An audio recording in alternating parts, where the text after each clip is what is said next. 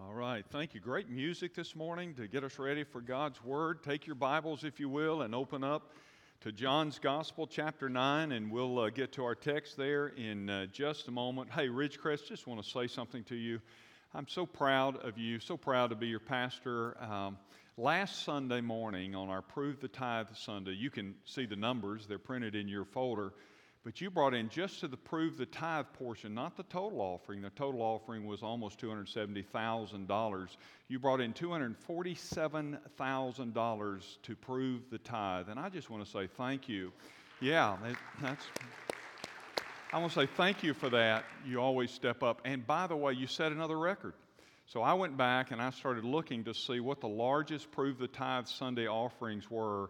And this one last week exceeded the best we've ever done significantly. We've had some very good ones. So just wanted to say thank you for hearing and doing that. In fact, I think I'm going to turn every Sunday into Prove the Tithe Sunday.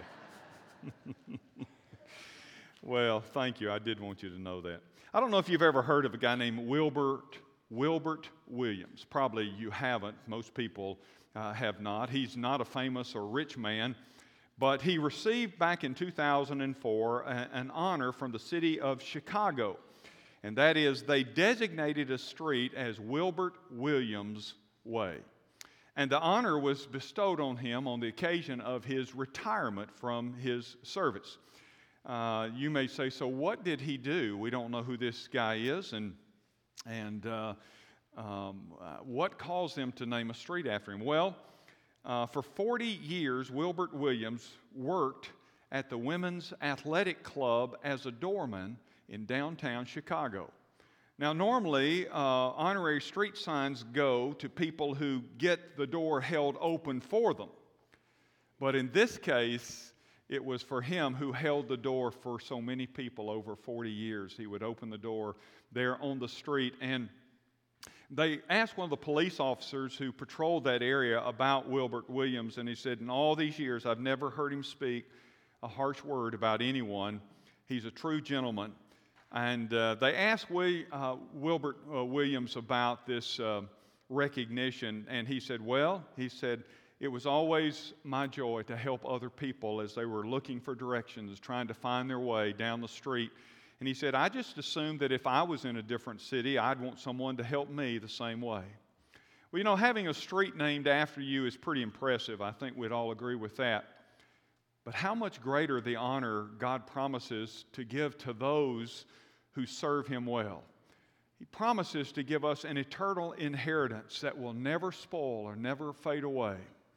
You know, I want you to do something with me for a second. Everybody, if you will, take and put your finger right there.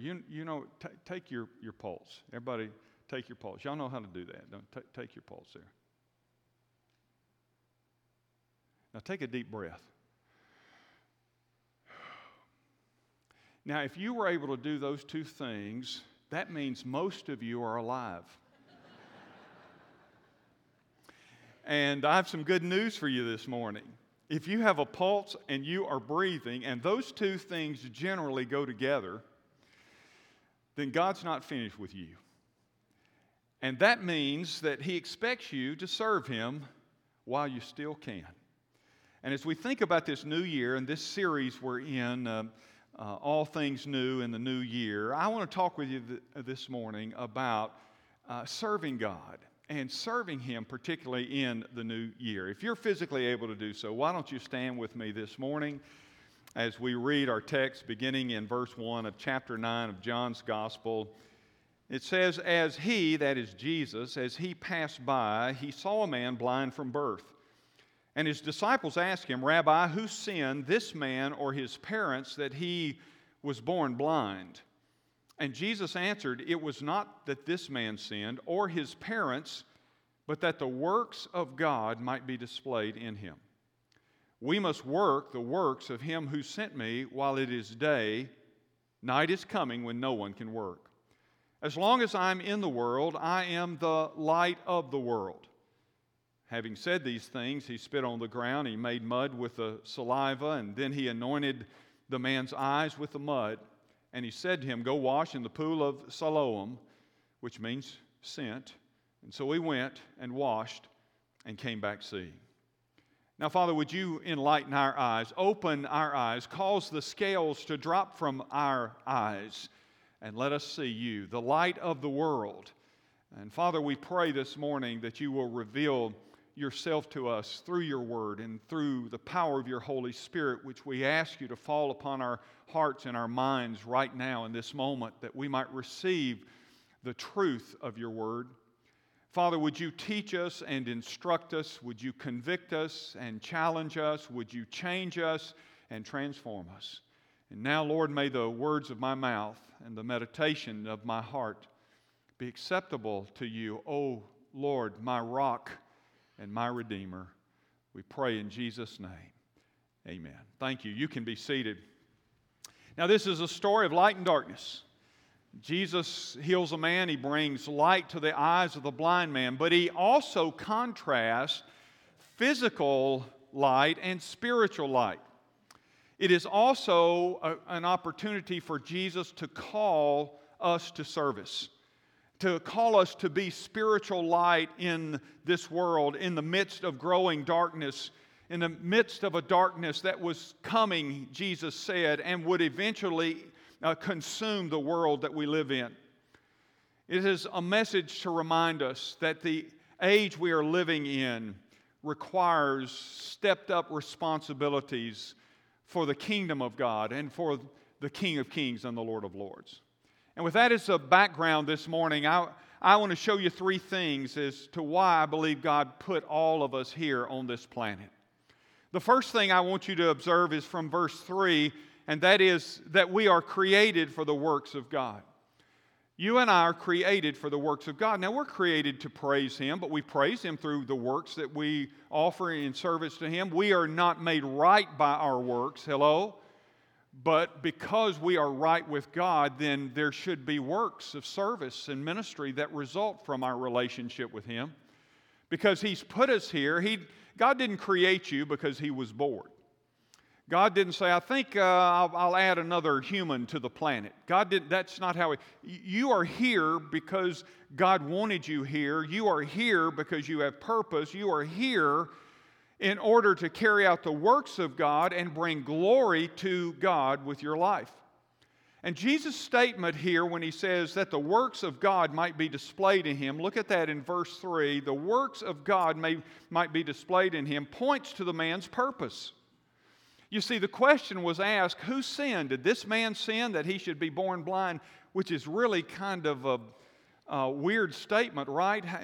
Which would have meant he had to sin before he was born, thus he would be born blind. So did this man sin that he would be born blind? Or did his parents sin? Or are you punishing him because of the sins of his parents? And Jesus answers them this way. He said, this man didn't sin and as a result be born blind, and his parents didn't sin that caused him to be born blind. He didn't say they weren't sinners. He just said this man is not here because of someone else's sin. What he said was, this man is here that the works of God may be displayed in his life. That's purpose, isn't it? I created him this way so I could bring glory to the Father through the healing of his eyes, to giving him his sight. He existed so that God's work could be done. It reminds me of Jeremiah 1:5, where God says to the prophet, before I formed you in the womb, I knew you, and before you were born, I consecrated you, and I appointed you as a prophet to the nations. That could be said of all of us. Before we were born, God knew us. He already knew us. The Scripture says that all the days of your life were written down in God's books before you had any one of them. And so God knew us, and He created us then to bring glory to Him by His works being manifest through our life. And I want to challenge you to do what you were created to do. That's what this message is really about, is while there's still time, you and I have time to do and be and become all that God designed us to be. Now, I appreciate those who serve in so many capacities in our church. We have so many people that serve, and many of them, in fact, most of them are probably behind the scenes. You don't even see them, but there are people behind the scenes working, and they are serving. And I mean it. I appreciate them so much. I am so grateful for every one of you that serve in the various capacities, and I appreciate it so much. But I also want you to know that when you serve, you don't serve to do the pastor a favor. When you serve, you are serving to honor God. You're not serving and say, okay, we feel sorry for the pastor. He's begging again. And I have been known to do it.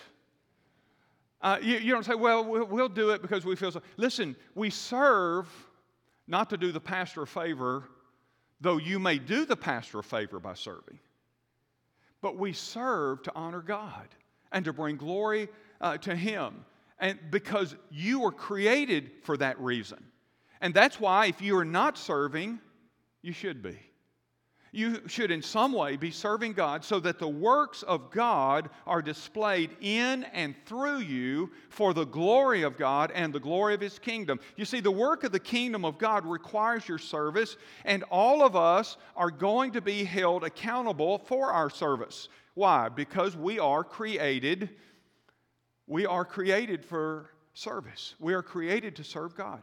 And there are a couple things worth remembering. One of which is this: serving God is not about your platform. Serving God is not about your platform. Oswald Chambers in So Send I You wrote these words. He says, there are no such things as prominent service and obscure service. It's all the same with God. You see, serving God is not about what your platform is. We live in a world that craves platform, don't we? I mean, honor and prestige and platform, all of those things. Listen, you know, with God, service has nothing to do, because God sees every act of service regardless of the platform. You are responsible for the platform God gives you. It may be with your family. It is certainly among friends and colleagues, and it is in the midst of the family of God. You are responsible to serve, but you're not responsible for the platform, nor the size of the platform that you have. It's not up to you to create the platform. That comes from God. Does that make sense? Charles Spurgeon one time was asked, it is said that when Spurgeon was in his late teens, 19 and then into his 20s, that he would sometimes preach to audiences of over 10,000 people. Absolutely unheard of in that day. Well, it's still pretty unusual, isn't it? And he was so young, and God was using him and in some significant ways. And an old pastor came to him one day and said to him, Dr. Spurgeon, I just have a question. I'm not debating your usefulness to God or that, but it just is unusual to me. For all of these years, many, many years, I've been preaching the same message that you preach, the gospel message. And he says, and yet I have just this small congregation that has never gotten any larger, but this small congregation. And he says, and so I don't understand why a young man like you would have audiences the size that you have. And Spurgeon, in his wisdom, even as a young preacher, said to this man, he says, sir, don't you understand? You're not responsible for how many. You're responsible for what kind. In other words, serve God where you are. Invest in what you have. That's what his message was. And service is not about your platform, not about your platform. What has God, where is God? It is about being faithful in the platform God gives you. Then secondly, I would tell you, serving God reflects your priorities. It's not only not about your platform, but it is a reflection of your priorities. When you serve God, you are saying, here's what you're saying when you serve God. There's nothing more important than the things of God. Nothing more important. You know, a couple of years ago, we did this thing. Some of you still wear these. I do. We still have some of these, I think, don't we, Chuck, out at the welcome desk. If you don't have one and you want one, it's a little armband. And we did this. I preached a series about this, and then we gave these armbands out. And really, the armbands are for us. They're not for other people. It's to remind us of something. And if you've got one, you remember it says God first. We need to be reminded of that. I got up this morning, put mine on. I don't sleep in it, but I put it on every day and just to remind myself, God first. And Matthew 6:33, but seek ye first the kingdom of God, and all of these things will be added to you. You know what serving God reflects? It reflects that there's nothing more important than the things of God. God first. So, the first thing I want you to get this morning is that you are created to serve God. Okay? Here's number 2. Secondly, we must also be committed to the task of God. This passage teaches us about commitment to the task of God. Jesus says to them, we must work the works of Him. So they say, now why is this man born blind? Well, he was born blind so that God could be glorified through his life. That's true for all of us, okay? We were created for the purpose of God, to be displayed in our life. But secondly, Jesus says, we have to work the works of Him who sent us, or sent me, actually. He says, you got to do my work. And it's interesting that in that passage, he uses the word we. He didn't say, I must work. I've heard people quote this and say, remember Jesus said, I must work the works of the Father while there's still time. That's not what he said. He said, we must work the works of the Father.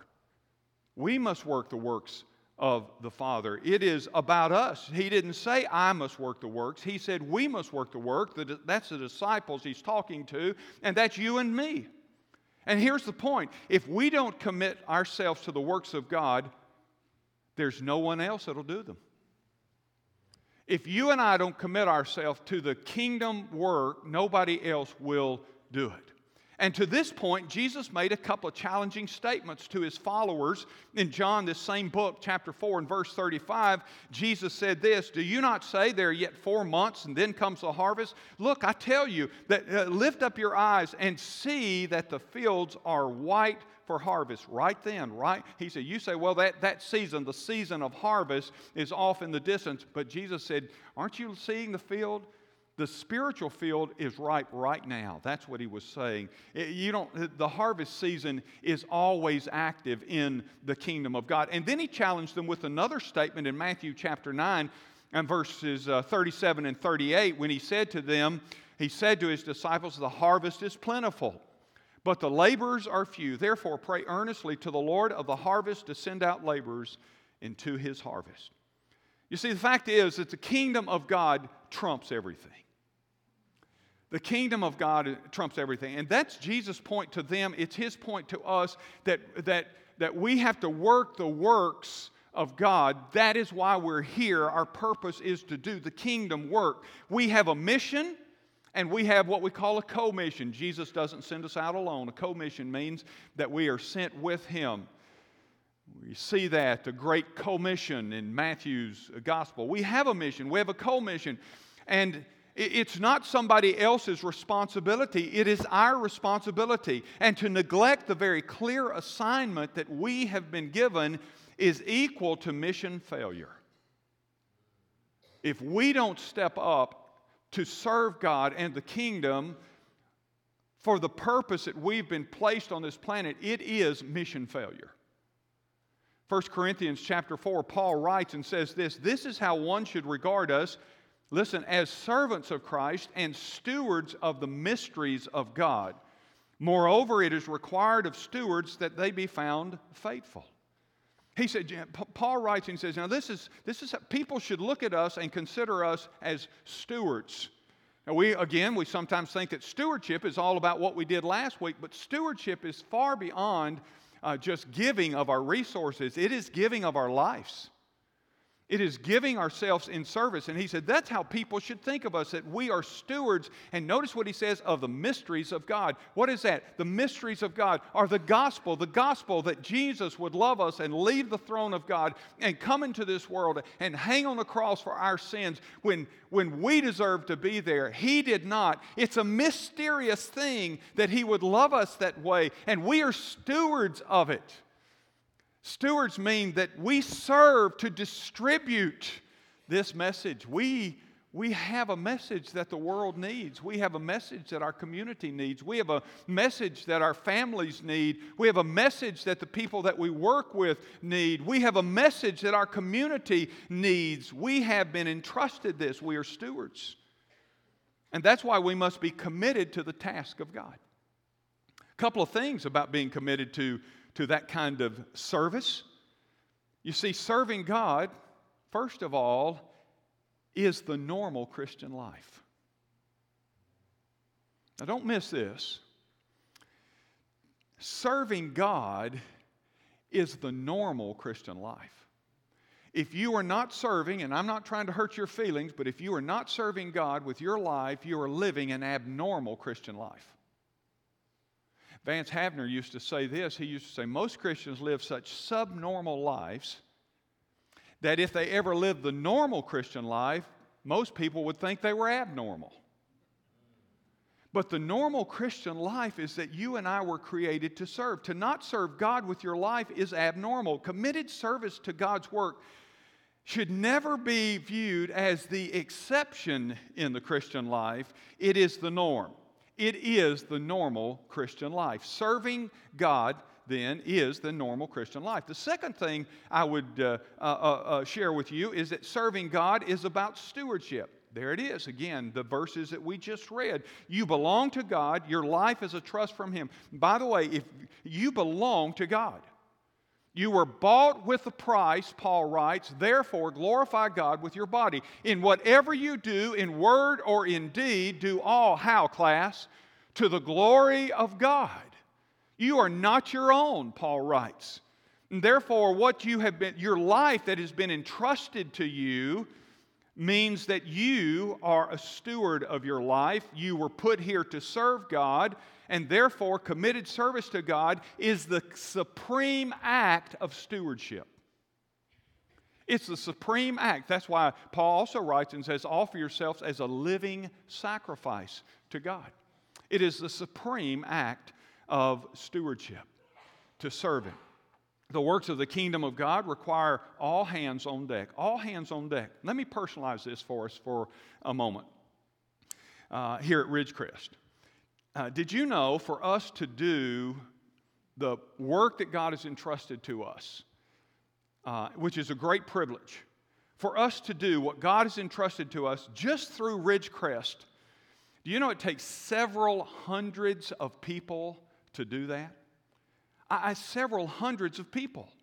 Just filling all of those kinds of ministry places and slots and opportunities of service. At one point in time, some years ago, we did a rough kind of survey of that and found out that we had close to 700 people if all and every place of service were filled in order to do the work that God has given us. Let me give you an example. Right now, there are people praying for us in this service. While we're here, there are people praying for us in another room just off the sanctuary, and I thank God for them. They do that every week. Not the same people. There's a rotation, but so that we don't burn people out. It takes more than 120 people just to fill those prayer slots for us every week. So there's a team back there praying right now. That includes deacons, by the way. And then in the next service, there will be another crowd back there that will be praying during this time. I saw somebody earlier and I said, where are you going? They said, prayer. It's our prayer Sunday. And so they're back there praying. I thank God for that. Lots of people. While we are in here, there are people rocking babies and praying that I will finish soon. But there are people rocking babies, and they rotate, and it takes an enormous amount of baby rockers in this church. Did you know that?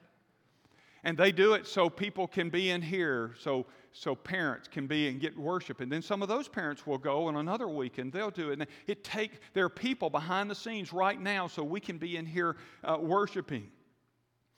There are people this morning that have been driving around in golf carts, picking people up and shuttling people. There are people that are acting and have acted as greeters and will continue to do that for the service to come. There are ushers, there are teachers, there our coffee people. If you go to the coffee bar, we staff that with people that are there to provide things like coffee. Coffee is ministry. Baby rocking is ministry. Ushers are ministry. Teachers are ministry. Golf carts are ministry.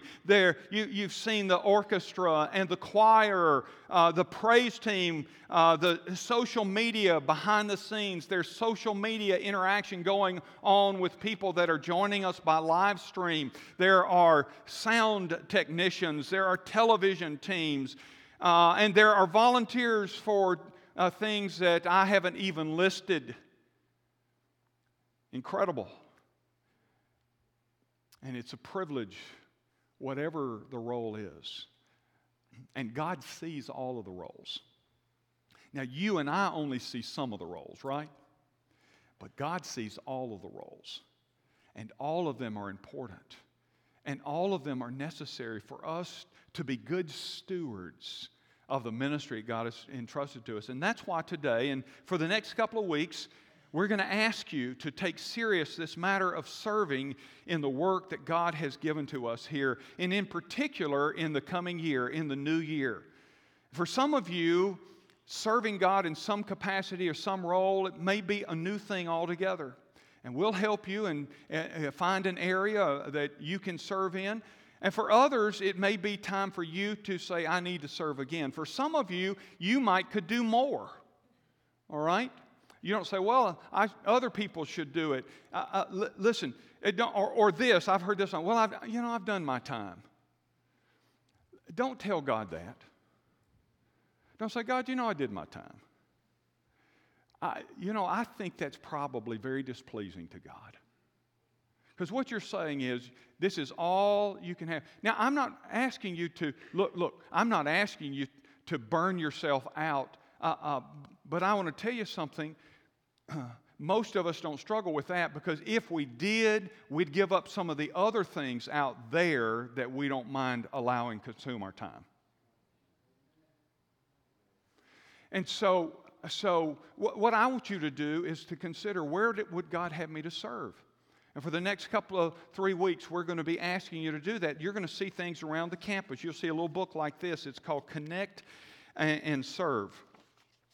And you've got to insert in your worship folder. And you've heard RBC3 talking to you and explaining to you these ping pong balls. I've got them with me. I was afraid to sit them up here. I was afraid they'd start rolling off. But we've got a blue one and a white one. And there are baskets of these out. There's a wall called Connect and Serve out in the Welcome Center. And I hope if you're serving, we want you to, if you're already serving in some capacity, some role, go by, get a white ping pong ball and drop it. You'll see where to drop it. You drop it in there, okay? If you are not and you're going to begin serving in an area, there are tables there with cards. There are cards for all the various ministries. And you can look, there's age group stuff if you want to do something or work in some kind of small group capacity. And there are a lot of things that you do in there. It's not just teach, but there are cards. And on the cards, for example, this is just a sample. This is through media ministry. And the media ministry has gotten very specific. They need 2 soundboard operators for the blended service, 2 soundboard operators for the contemporary service. And so they list the needs that they actually have there. You can pick up the card on the back. You can fill it out. You can turn it in there. And if you do, and that's a new thing for you, get a blue ball and go drop the blue ball in, okay? And there are cards for all the different ministries. You'll see all kinds of cards out there. They're all different. Don't think, oh, look, they've just spaced all the cards. They're all different. So you can find a place, and we'll help you. Again, there'll be people at those tables to help you with that, and I hope you'll take that serious. If you say, well, I already dropped a white ball in because I'm already serving, but I'm also going to start serving in this capacity, then get a blue ball and drop it in with your white ball. All right? Are y'all confused? We'll be out there to help you, okay? But it's a way for us to say, hey, look how we're serving. There's something visual about visuals, aren't there, that help us.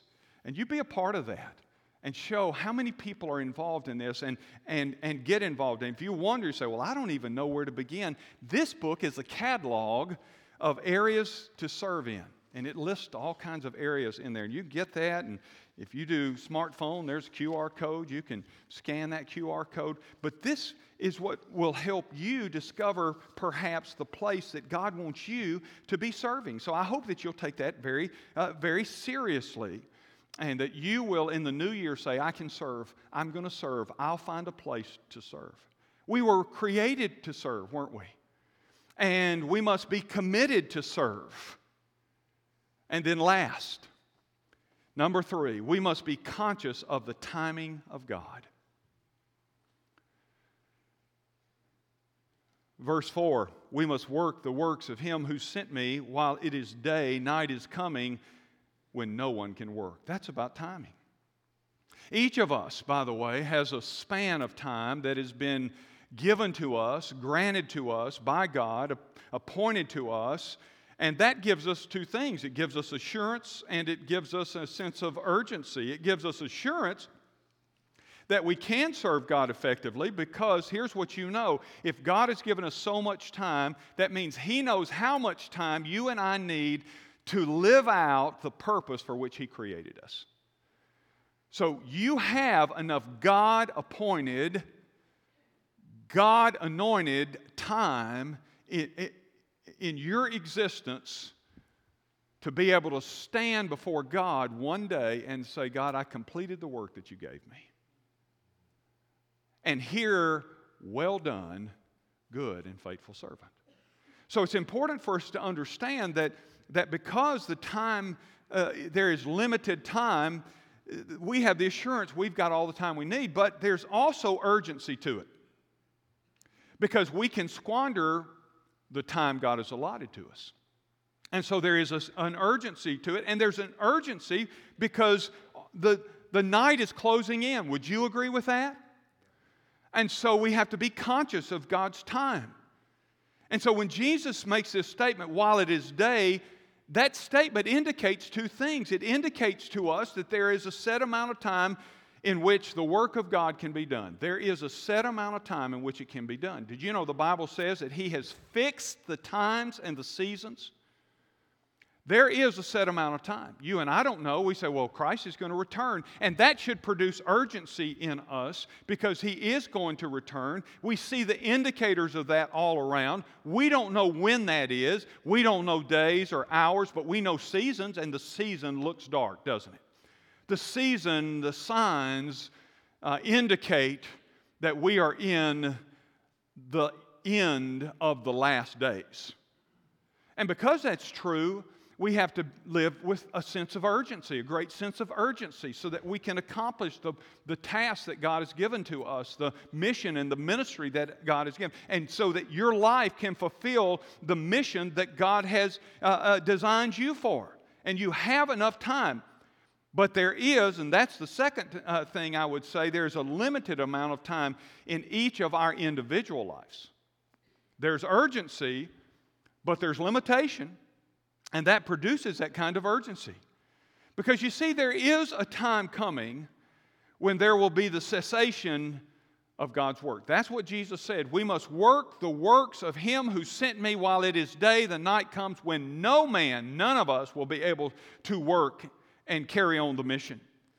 And so there's coming a day when there will be the cessation of work, that when opportunities to serve will cease, when the use of our gifts from God, these allotted gifts, will come to a close. The duration of their exercise will be withdrawn. That's what Jesus says. There's a time coming when you won't be able to serve like you can serve Him now. And Jesus called their attention to the darkness that was coming, the night that was coming, and the difficulty that would be associated with serving God in the midst of that kind of darkness. Friend, I want to tell you something. It's dusk. It's dusk. We're getting there. I don't know if you've seen or read about the Grammy Awards this past week. Satan was literally worshiped on stage. He was affirmed and he was celebrated. Now, I didn't watch it, and I hope you didn't either. But I have reviewed a clip of the matter. And Kim Petras, a man who identifies as a woman, and Sam Smith won a Grammy as the year's best pop duo for their song, Unholy. And then, after their award, they performed it on stage.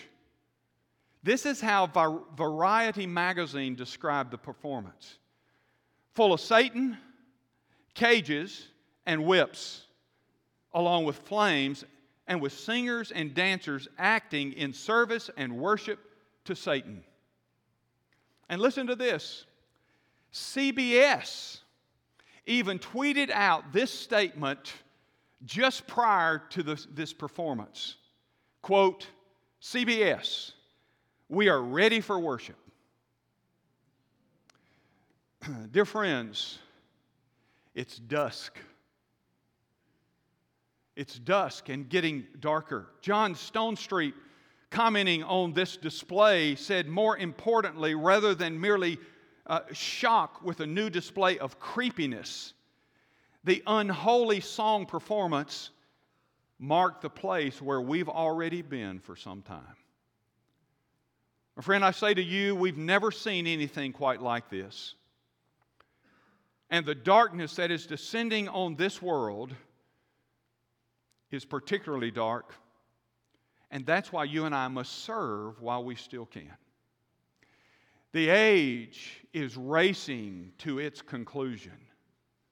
But until then, you and I must be light.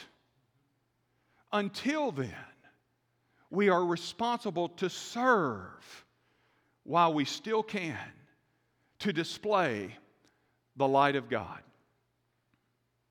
Herb Turetsky attended the first New Jersey Americans ABA basketball game. Some of you may remember the ABA, the American Basketball Association.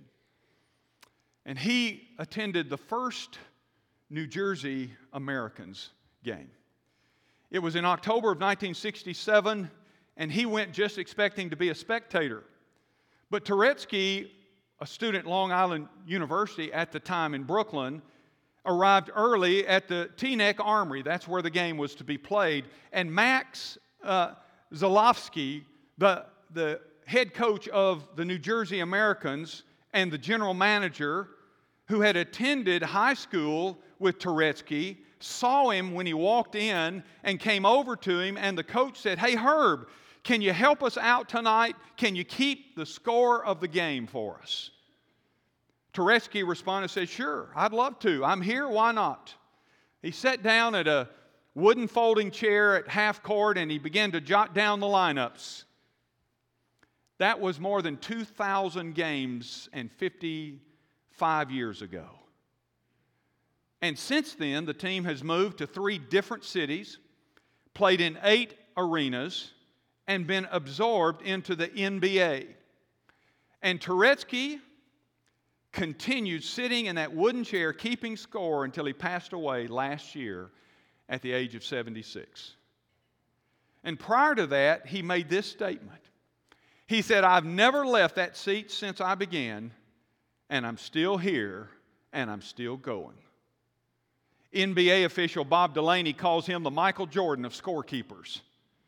And an article in Sports Illustrated referred to him as the courtside constant. It said, "One simple yes led to a meaningful life of lifelong service." One simple yes, lifelong service. You know, like Herb, you've been called to lifelong service to God. And it begins with the same simple response. Yes, Lord. Yes, Lord. Yes, I'll serve. Where? Wherever. I'll serve. Where you start serving might not be where you end up serving. I've had people say this to me over the years, and they'd say, "Well, Pastor, as soon as I discover where I should serve, then I'll start serving." And that's a backward approach. Go ahead and start serving. God will help you find the right place. But if you keep waiting to serve, the devil will make sure you never discover where you ought to serve. Start serving. Yes, Lord. Yes.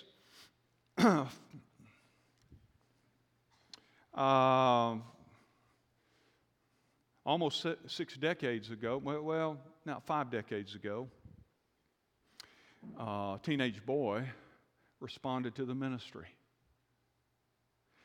I thought I knew what God wanted me to do, and some years later, I said this to a friend: one thing I know is I'll never pastor. I said, I don't want to do it. I'll never do that. To this day, I saw him just 2 weeks ago. He's an attorney in Florida. He still harasses me about that. So how's that pastor thing going? Smart aleck. But you know, today I can't imagine not doing it. But I didn't start here. I started as a teenager when I was called to ministry in a little rural church, and I told them, if you need me to do something up here, I'll clean the bathrooms. I mean it. I just want to be in God's house. I was glad when they said, let us go into the house of the Lord. I'd rather be a doorkeeper in the house of the Lord, David said. Look, where you start may not be where you finish, but start serving Him. What about Isaiah the prophet? What if Isaiah the prophet walked in here today and said, I'm going to talk to you about this matter of service? What might he say? Well, he might say this: and I heard the voice of the Lord saying, whom shall I send, and who will go for us? And then I said, here am I, Lord, send me. Maybe the psalmist, maybe David, if he walked into this place today and said, I want to talk to you for just a little bit about serving the kingdom of God, what might he say? It might go like this: serve the Lord with gladness. Come into His presence with singing. Know that the Lord, He is God. It is He who made us, and we are His. We are His people. We're the sheep of His pasture. That may be what David would say to us. Or what if Paul walked in this morning? What would Paul say to us about this matter of serving God? Because he knows a little bit about that. He might say this: never be lacking in zeal, but keep your spiritual fervor, always serving the Lord. Or what about Jesus? What if Jesus walked in this morning and said, I want to talk to you, Ridgecrest, just a minute about serving God? He might say this: if anyone serves me, he must follow me. And where I am, there will my servant be also. If anyone serves me, the Father will honor him. Come to think of it, that is what every one of them said. And that's just part of it. Are you serving God? You were put here to glorify Him. And part of glorifying Him is through serving Him. Now, to serve Him, let me tell you what helps: knowing Him. You know, it just helps to know Him. And if you don't know Jesus as your Savior today, you need to meet Him, and then you will be in the service of the army of the Lord. And you can meet Him. If you're watching by live stream or television, you can trust Him today right where you are, in this place, right where you are. You can call on Him. The Bible says, whosoever shall call upon the name of the Lord might be saved. You know your Bible? It's not what it says. It says, whosoever shall call upon the name of the Lord will be saved. So right now, you can receive Him as your Savior. And I want to give you that opportunity. Would you bow your head, close your eyes, no one's looking about. You can call on Him. Say something like this, sincerely in your heart. Say, Lord Jesus, Thank you for loving me. Thank you for coming into this world and dying on the cross for my sins. I know that I'm a sinner. I know that I can't save myself. And so I invite you to come in and forgive me and be my Savior. Thank you for hearing my prayer and one day giving me a home with you in heaven. Now, if you called on Him in that manner, you can be certain that He heard. I want to invite you to follow the instructions. If you're watching by television on the screen, it'll tell you what to do next. And if you're here in this place and you prayed that prayer, in just a moment, I'm going to step down front and I invite you, we call it an invitation, to slip out from where you are. There's nothing magical about walking down the aisle that will cause that prayer to be effective. Just calling on Him makes it effective. But there are next steps that you ought to take, and we can help you with that. We want to help you with that. And so I invite you, when we stand, to slip out from where you're seated in the balcony or ground floor, to come down, find one of our staff. Staff will be on the aisles. Would you come down and say, hey, today I prayed that prayer, invited Christ in my heart. What do I do next? We're not going to embarrass you. It's not going to be something embarrassing. Not at all. Maybe you're here this morning and say, I have done that. I need a church home or family to belong to, and today I want to join Ridgecrest. People have already done it this week. And maybe that's what you need to do. You need to come and say, Pastor, I want to join Ridgecrest. Yeah, you can take care of that. There's a tear-off panel. You can complete that, drop that in the offering baskets, or take it to the Welcome Center. We'll help you there too. But there's still something powerful about a public commitment to Christ, to His people, to His church. You say, why do you ask people to join the church? I come, I'm faithful, I give, all of those kinds of things. Well, here's why. Because when you come and connect with us, you're making a commitment not just to us, but you're making a commitment to the mission. And then we know who we can count on, and you know who we are, and you know who's got your back, and all of those things. That's a part of making that connection. Maybe you're here this morning, you just want to come and pray around the altar. I invite you to do that. Talk to the Lord. Maybe you're praying about something or for someone. Whatever it may be, come and kneel before Him. There's still power in prayer. There's power in a bent knee before God. And I invite you to come and talk to Him about whatever it may be. Maybe something going on in your own life, but whatever it may be. Maybe God's been speaking to you about serving Him in some way, and whatever it may be. Just a moment when we stand. Don't wait for others. The devil will whisper in your ear and say, well, if somebody else goes, you go. You lead the way. You go. Whatever decision it is, quit worrying about people around you.